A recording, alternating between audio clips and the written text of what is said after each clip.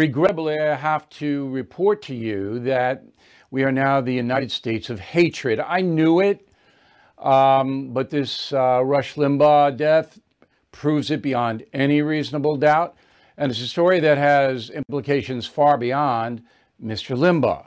So I want to take you through this story in a methodical, fact-based way so you see the big picture about a very corrosive thing that has now got a grip on the entire nation. So we begin with what happened yesterday, right after the announcement of Rush Limbaugh's death, made by his wife, Catherine, on his radio program.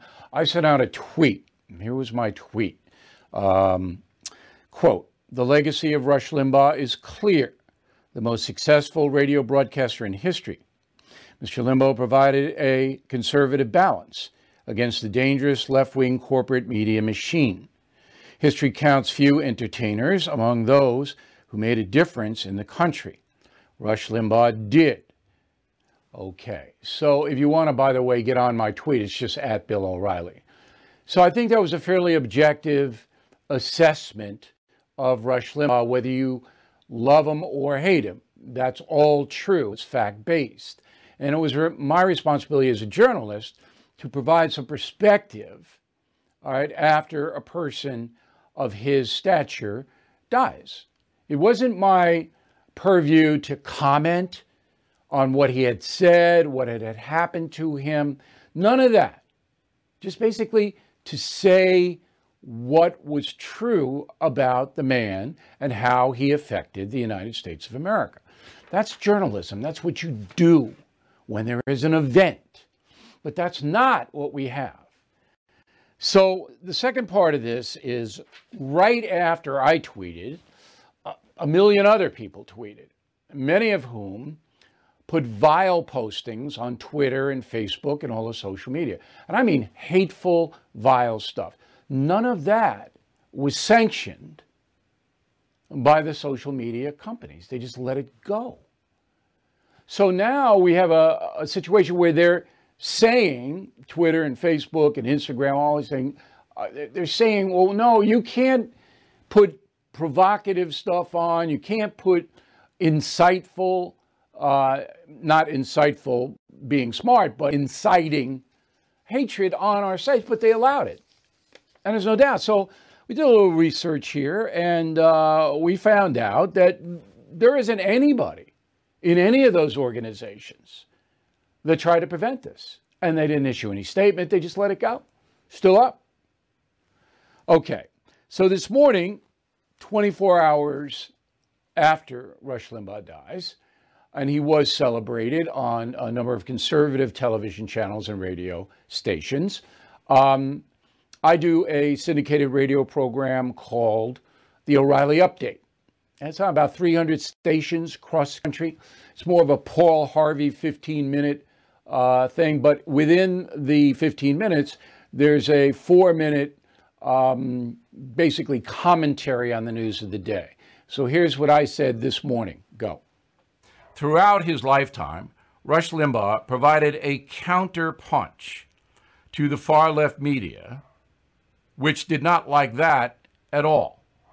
Yes, Mr. Limbaugh made rhetorical mistakes in my judgment, but all of us in the media do.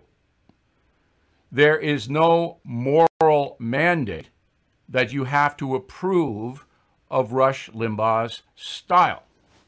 However, to attack him and his family on the day he dies is, as I said, horrible behavior, unacceptable in a civilized society. Twitter allowed it. Remember that. Twitter allowed all of this hateful stuff to be posted. And so did the rest of social media. The Huffington Post was the worst as usual. The Associated Press should be ashamed. NBC News was hateful. Now, the NBC News thing I'm going to get into because there's an asterisk. The NBC News was hateful. There's an asterisk. I'm going to explain it. in a No Spin News exclusive that you'll hear nowhere else. That's coming up in a few minutes. So there's no doubt that Rush Limbaugh's family and friends are grieving over his death. Yet the people who are attacking Mr. Limbaugh on the day of his death, they don't care how much pain they inflict on those family members and friends. They couldn't care less. Now, if I see that in my personal life, if I see somebody that callous, never will I associate or even speak to them. I don't speak to them if I see that kind of behavior in front of me. All right?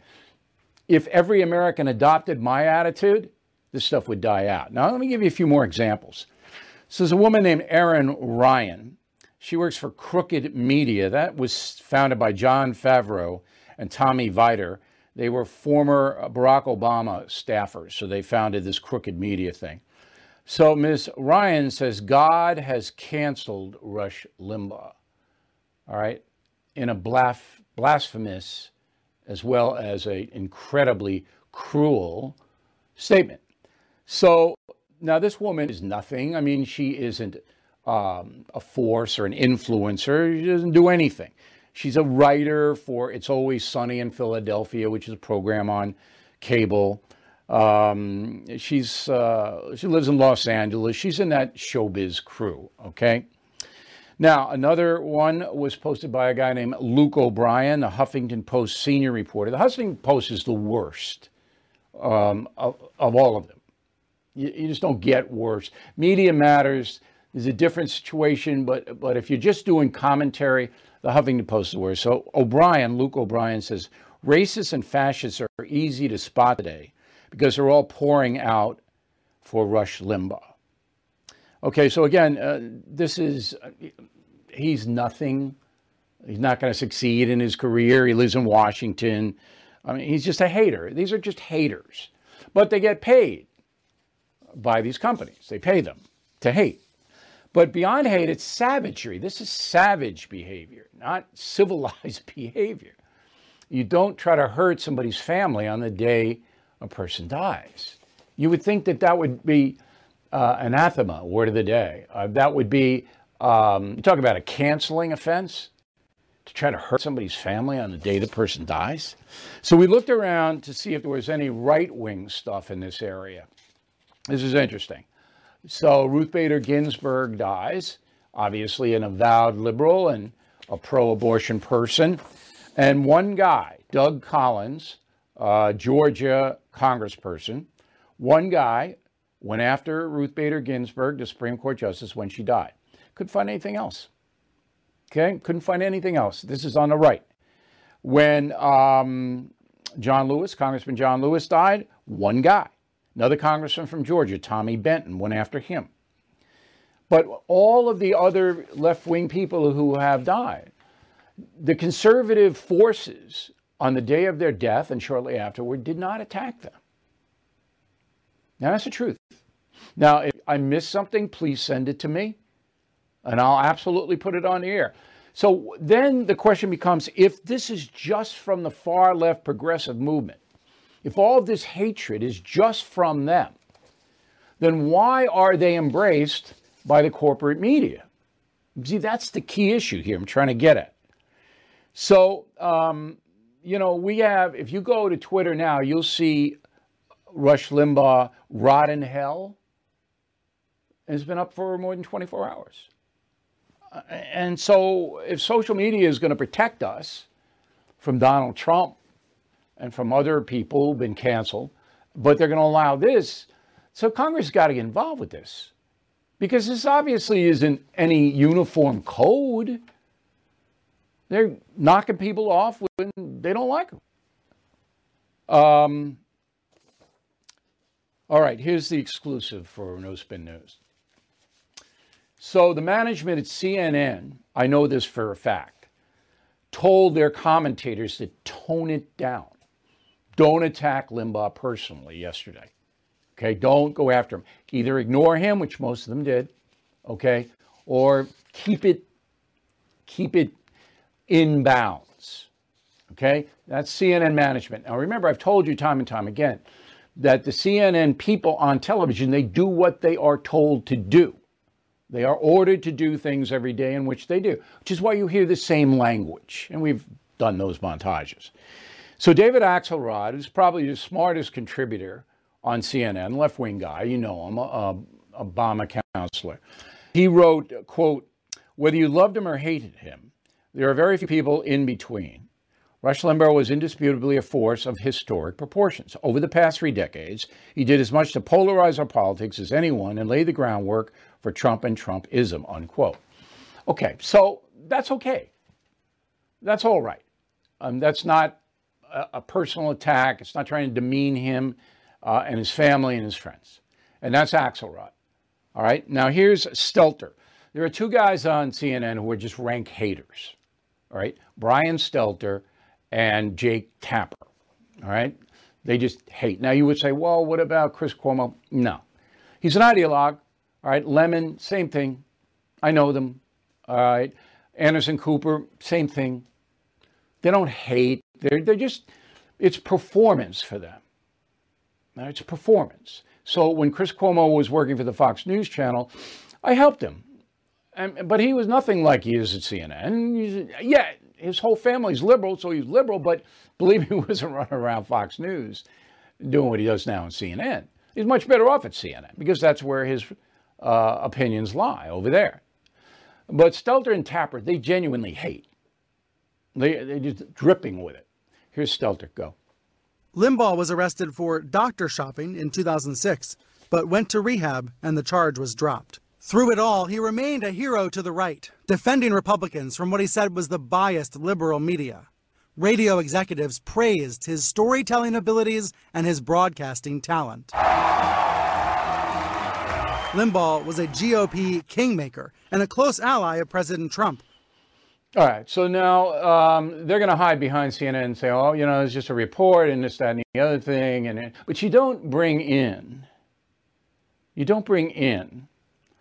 what has happened negatively to people when they die. I mean, Kobe Bryant's the best example of that. A woman in the Washington Post, after he was killed with his daughter in a plane crash.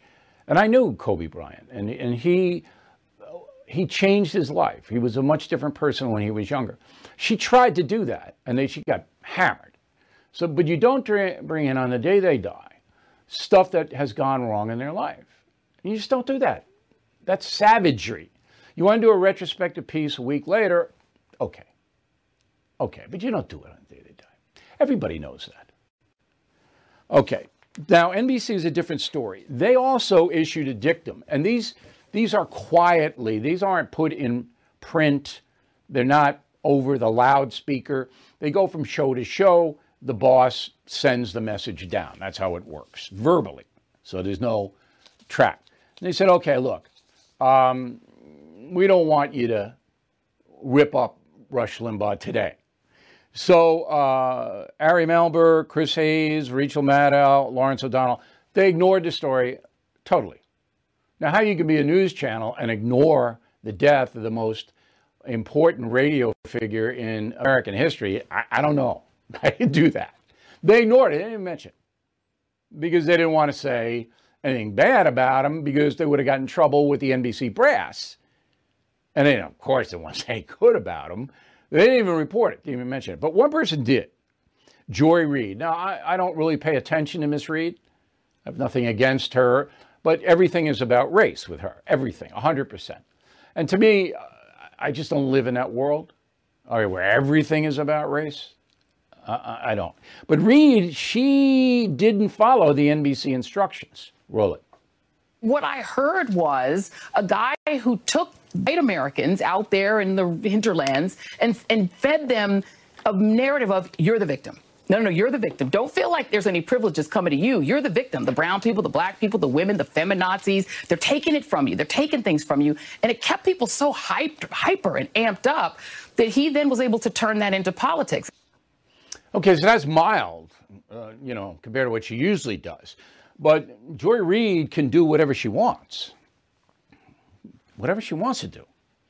I mean, NBC will tell her whatever. I'm going to do whatever I want. And, that's the truth. Everything is expensive these days, you know that. The government is printing trillions of dollars and consumer prices higher than ever.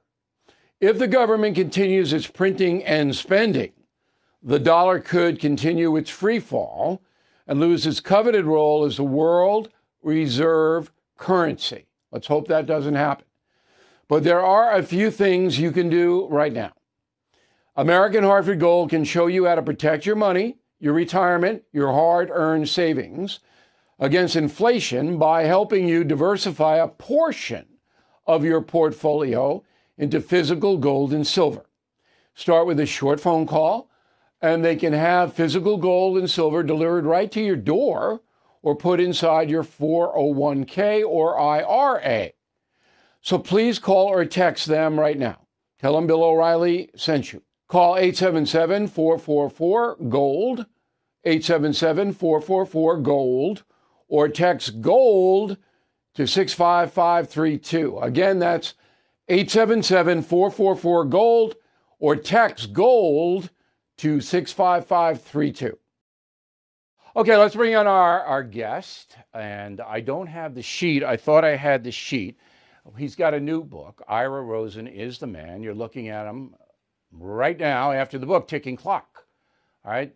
So I don't know Mr. Rosen personally. Our paths have crossed, but I do certainly know much about him because I was a big friend of Mike Wallace, and Mr. Rosen produced for Mike Wallace and tells a lot of stories about him in the book. So how long did you produce for Mike? I was with Mike from 1980 to 1989, and then I came back in 2004, and we were working together, but we didn't do stories at that time. Okay, so you went from 60 Minutes to ABC, primetime live, right, with Diane Sawyer and Barbara Walters, who didn't like each other. And I read your book, Ira, and I know all these people, and I know exactly what you're talking about. So it was very interesting to me to read the book. And we'll talk about it in a moment. But first, I want to get your opinion. So you were at network news, the highest level. 60 Minutes was the most watched network news broadcast of all time. And there were standards at 60 Minutes that you had to, rigorous standards that you would adhere to, correct? Yes. That's changed, has it not? Well, when I was there, I was 26 years old when I was hired by Mike Wallace. And Mike taught me that you could have a point of view and you could have an ideas, but park it at the door. Park your views at the door. And we, what I learned from Mike was a fan of Ronald Reagan, for example. He at one point was offered to be Richard Nixon's press secretary before Ron Ziegler got the job. And what Mike, you wouldn't know what his views are, whether he's Democrat, Republican, liberal, or conservative, based on anything he said or the way he conducted interviews. Chris Wallace has taken a little bit of that from his father. Chris basically asks hard questions of both sides, and you don't know where his views are either. And when I was with Mike, we did a story on Jimmy Carter. And Jimmy Carter, he didn't like Jimmy Carter personally. And Jimmy Carter went after Reagan, and Mike was squirming in his chair. He was thinking about, oh my God, what am I going to do to answer Nancy and stuff? But you know what? He played it straight down the middle. He called balls and strikes. He called it fair. And when you looked at the piece, you felt that Carter got a fair shake. And that's what Mike brought to the table. He was a genius at knowing exactly what button to push to get a reaction out of an individual.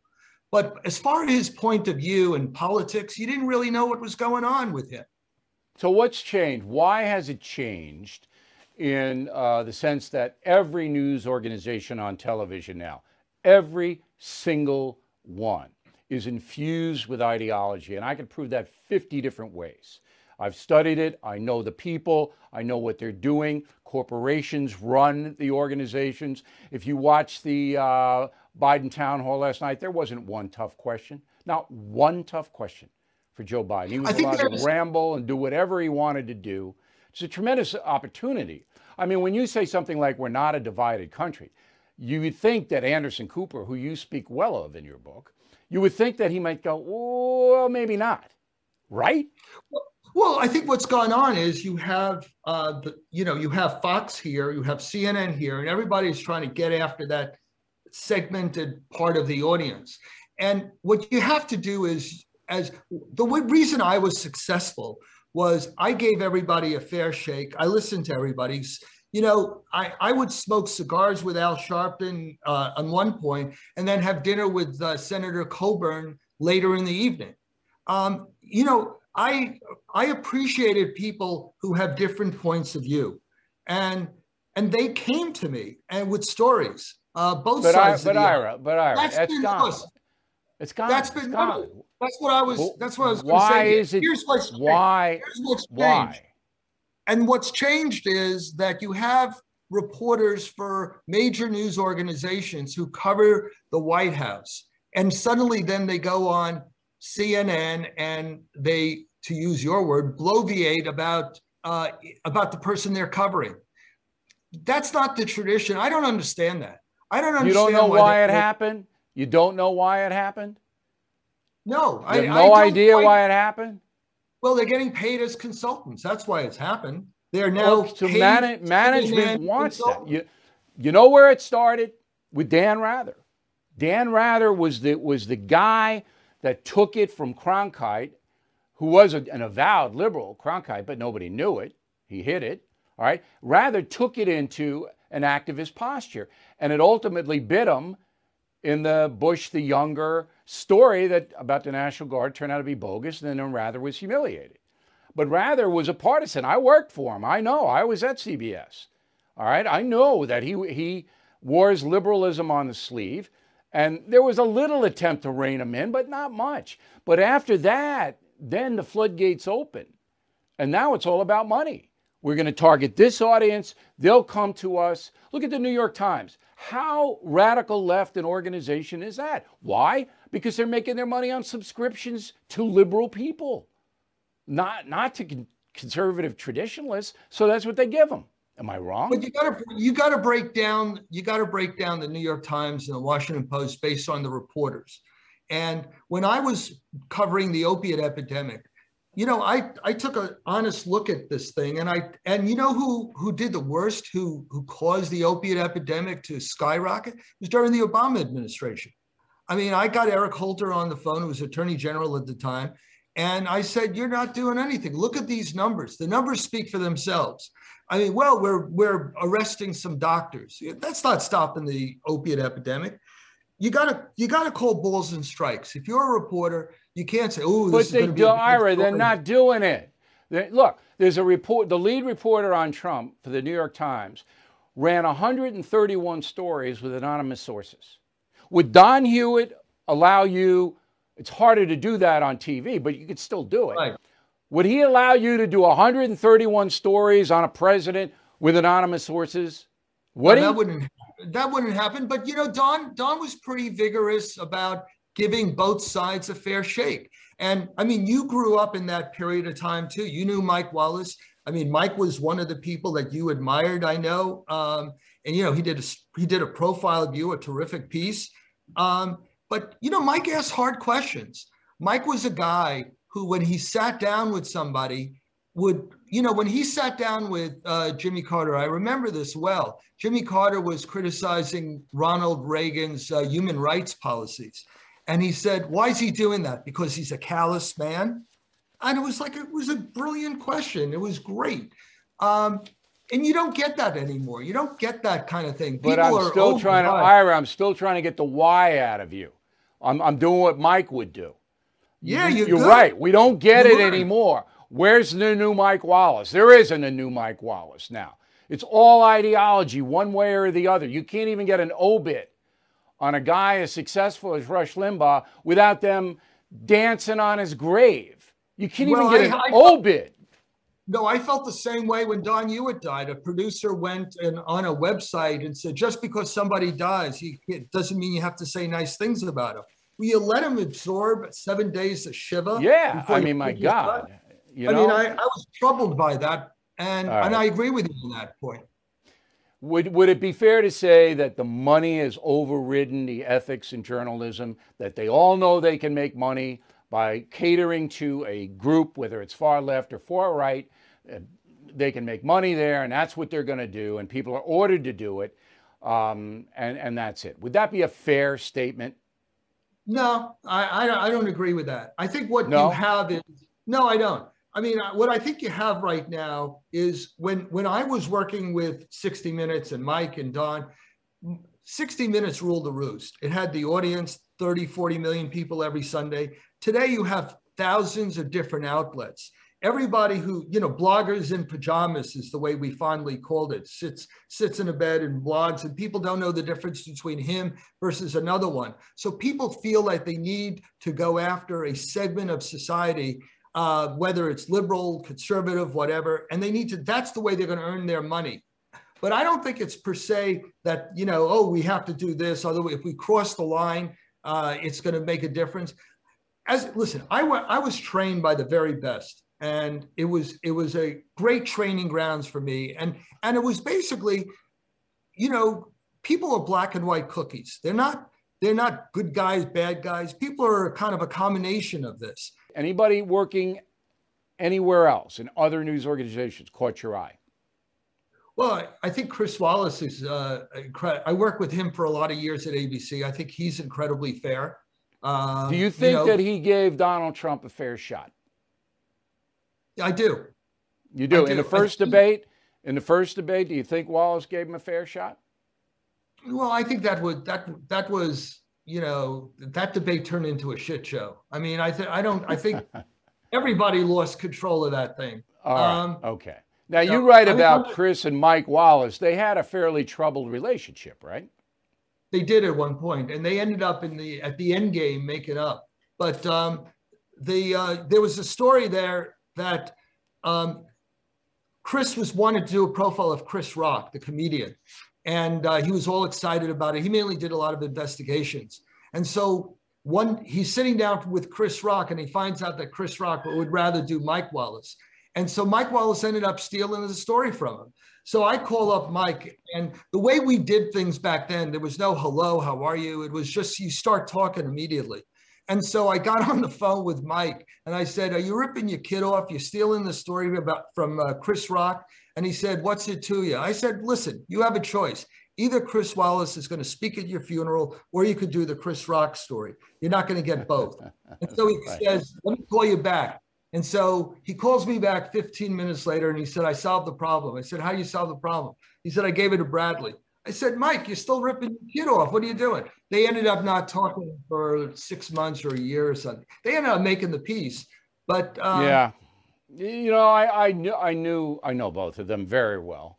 Sure. Mike Wallace better than Chris. Mike Wallace was very, very nice to me, and he was my role model along with Howard Cosell and Tom Snyder.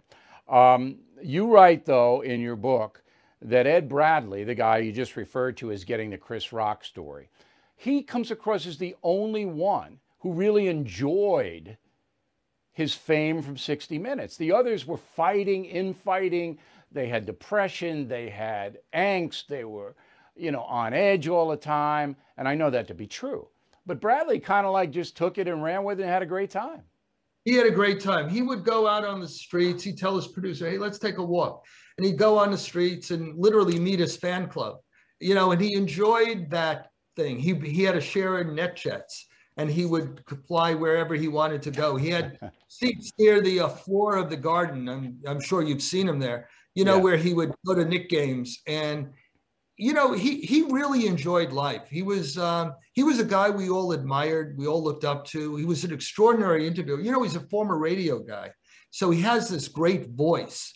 And everybody loved him. Everybody loved him. I don't know anybody who didn't like Ed Bradley. Quick story, it's not in your book. And the other one, last thing was, the other guy we all loved was Bob Simon, who also tragically died in a car accident. He was amazing. Right. I was in the elevator at CBS with Andy Rooney going up to, and you don't spend a lot of time on Andy. I know you didn't know him because you were on with Wallace and doing the stories out in the field. But I was a young reporter at Channel 2 in New York. And so I'm going up the elevator with Andy. And he looks up, Andy was like 5'4", and I'm 6'4", and he goes, "You'll never make it, kid." And he was deadly serious. I go, "Thanks a lot, Mr. Rooney. I really appreciate it." So that sticking it. He was a curmudgeon, a real life curmudgeon. The book. One more time. Diane Sawyer and Barbara Walters. I know this to be true. So I know Barbara very well. I don't know Diane that well, but I know her. They didn't like each other at all. What was the root of that? Well, I'm sorry, I have to tell you my Andy Rooney story, and then we could go to that. But Andy Rooney and I shared a cab one time, and it was like a $20 fare. And he said, "Hey, kid, you got $1 you could give the guy?" I mean, even though he was doing quite well, he was like that. As far as Diane and Barbara goes, they were rivals, particularly the Yankees and the Red Sox. That's sort of what the root of it was. They competed for interviews and stories day in and day out. Yeah, and they were both, divas, absolutely divas, and they wanted the airtime and all that. The book, and I recommend it, The Ticking Clock by Ira Rosen. You really want to know the inside story about all these legends. There it is. Ira, thanks very much for helping us out tonight. Really appreciate it. Thank you for having me. Well, okay. Bye-bye. Hello, it is Ryan, and we could all use an extra bright spot in our day, couldn't we? Just to make up for things like sitting in traffic, doing the dishes, counting your steps, all the mundane stuff. That is why I'm such a big fan of Chumba Casino. Chumba Casino has all your favorite social casino-style games that you can play for free anytime, anywhere with daily bonuses. That should brighten your day a little. Actually, a lot. So sign up now at ChumbaCasino.com. That's ChumbaCasino.com. No purchase necessary. VGW Group. Void where prohibited by law. See terms and conditions. 18+. Now for perhaps the most important story of the night. White supremacy. Okay. Again, you will hear this nowhere else in this country. So I told you yesterday that my staff was investigating how many arrests have been made in the last 2 years of white supremacists for criminal activity. We have it for you. But first, I want to set it up again. And it goes back to the President of the United States. Roll it. That is the greatest threat to terror in America, domestic terror. And so I would make sure that my Justice Department and the Civil Rights Division is focused heavily on those very folks. And I would make sure that we, in fact, focus on how to deal with the rise of white supremacy. And so I tweeted right after that, Mr. Biden says there is a rise in white supremacy. Where? I tweeted that out, and I was immediately viciously defamed and attacked in the most vile ways possible by the far left loons on the internet. Because I asked, where? Where is all the white supremacy stuff? I don't know any. I know thousands of people. I don't know any. On Long Island, where I live, there's no visible white supremacy. Now, on the internet, I'm sure there are Nazis and kooks and Klan members and all of those things. I'm sure. But is it a pervasive problem that the President of the United States, I'm taking the whole Justice Department, I'm taking everybody there. We're going to go after these white supremacists. That's how bad they are. That's how pervasive it is. Okay. You want the stats? Here are the stats. All right. In 2020, last year, federal cases brought against white supremacists, 5. Number of individuals charged, 14. Whole year, 5 cases, 14 individuals. 2019, number of cases, federal level, 5. Number of individuals charged, 75. Okay? How about the states? Let's take a look at all 50 states. Total cases brought by state law enforcement officials last year, 3. In all 50 states, 3. Total number of individuals charged, 9. In 2019, 5. In all 50 states, 8 individuals charged. Altogether, 2 years, 18 cases of white supremacists being charged either federally or locally, state-wise, and 106 people charged. 2 years. Okay? Now, those are the facts. All right? You can't alter them. You can't spin them. This is this kind of problem right there. But now we got to all justify. You find, I guess they're not finding them. Not hard to find, by the way. Not hard to find with the internet because that's where these people live, these kooks, these nuts. Okay, so then I asked myself, look, find out how many far left Antifa, Black Lives Matter people have been arrested. Thousands. Thousands. On the federal level, more than 300. All right, just this year. Just 2020, more than 300 have been arrested and charged. And at state level, we don't have all the stats yet. They're not in the FBI computer bank yet, okay? But there are thousands because of Portland, because of Minneapolis, because of Seattle, thousands of far-left people, which include Antifa and the Black Lives Matter protesters. So 106 white supremacists, 2 years, right? And thousands. Yet Joe Biden, not worried about the thousands. No. So what's going on? What is really happening here? Okay. So the far left progressive movement, and that includes the media, which enables it, they were successful with the white privilege stuff. So they were successful in basically putting a message out that the entire American society, whether it be social, financial, employment, whatever it may be, was dominated by white privilege. Okay, so if you're white, you're first in line, you get all the good stuff. And African Americans and all the other minorities, they don't get the good stuff.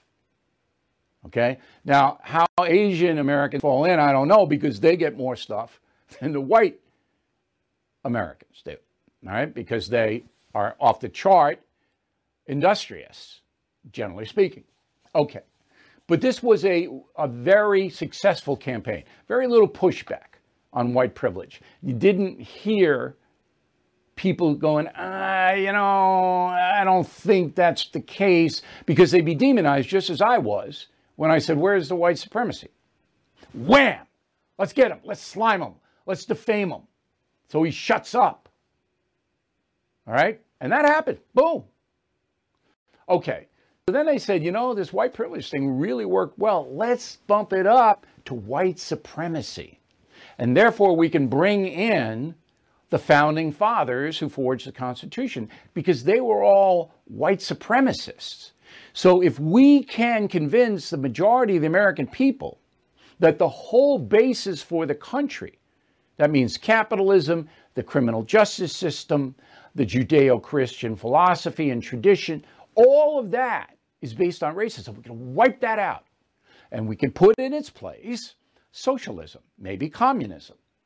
We can put in its place equity, favorable treatment for marginalized groups. We can do all of that. We can do reparations. We can give African American families hundreds of thousands of dollars if we can get most of the people to buy into we're a white supremacist nation. That's what this is all about. Now, again, let's go back to Joe Biden. Does he understand this? No. He doesn't understand it. He's not even close. All right? He knows the progressive movement is pushing the white supremacy stuff. So he's going to, I'm ordering my Justice Department to crack down on the 5 cases that happened last year. Did you see any white supremacists looting any buildings? If you do, please let me know. Now, in the Capitol, there were white supremacists there. There were.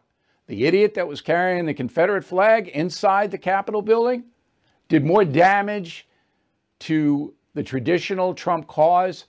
It's incredible how much damage that man did. I'll go in to the U.S. Capitol with a Confederate flag. Yeah, that's a real smart move, isn't it? That's what I'll do. It's just.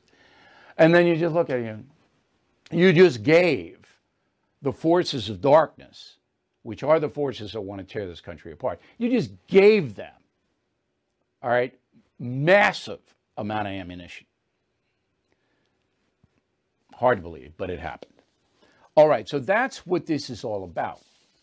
Now, President Biden said this week, I'm going to put a commission. This is when he doesn't want to deal with something, or when any politician doesn't want to deal with something, they establish a commission.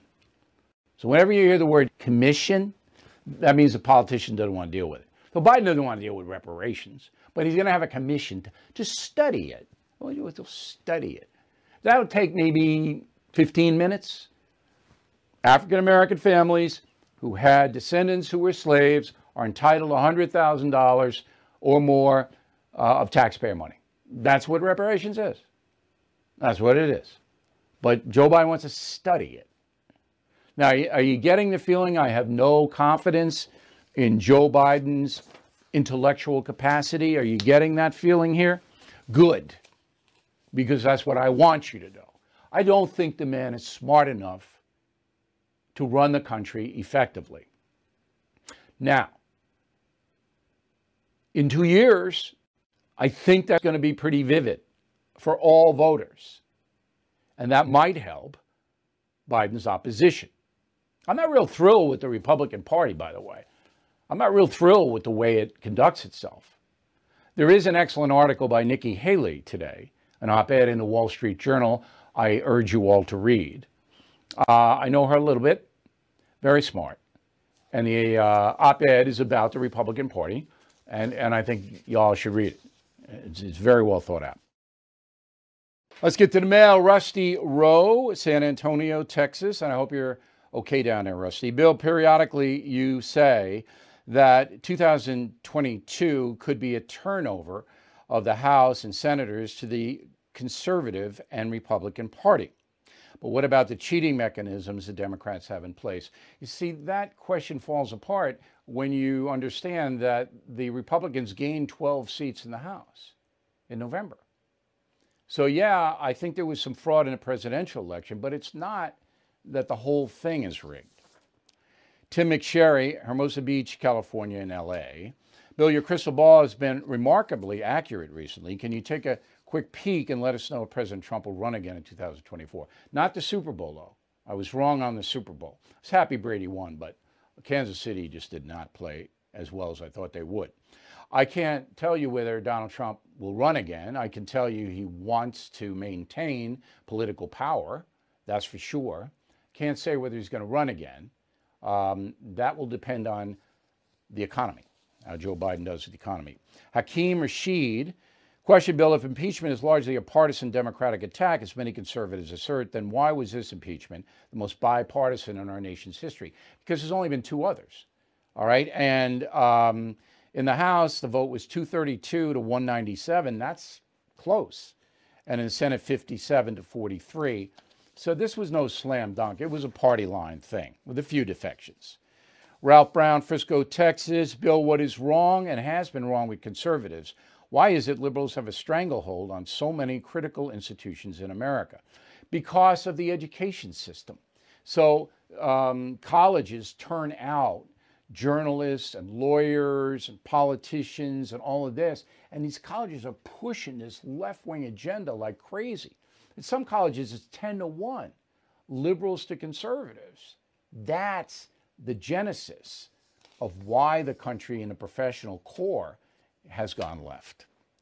Nathan Parker, I just shipped a copy of Mike Lindell's video to the Attorney General of Texas. I hope he will watch it. He's not going to watch it.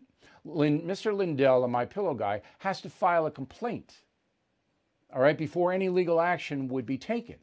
He has to file.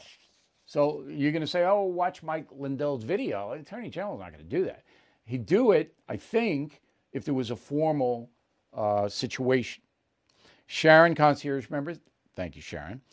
Your questions for President Biden during the town hall tonight were perfect, so perfect and realistic they'll never be asked. And that's exactly what happened. It was a powder puff. No doubt about it. Let's see. If you pre-order Killing the Mob out May 4th, we'll take 50% off Killing Crazy Horse. You'll like both books. So that's a great deal. BillO'Reilly.com bookstore. And no Cod's wallop when writing to us. Back with a final thought in a moment. All right, the final thought is basically a bookend to what we opened with tonight. If you are angry and distressed and depressed over the presidential election, we understand. But now we got to move forward here, all right? We've got to regain the country. We've got to stick up, stand up for traditional values in America.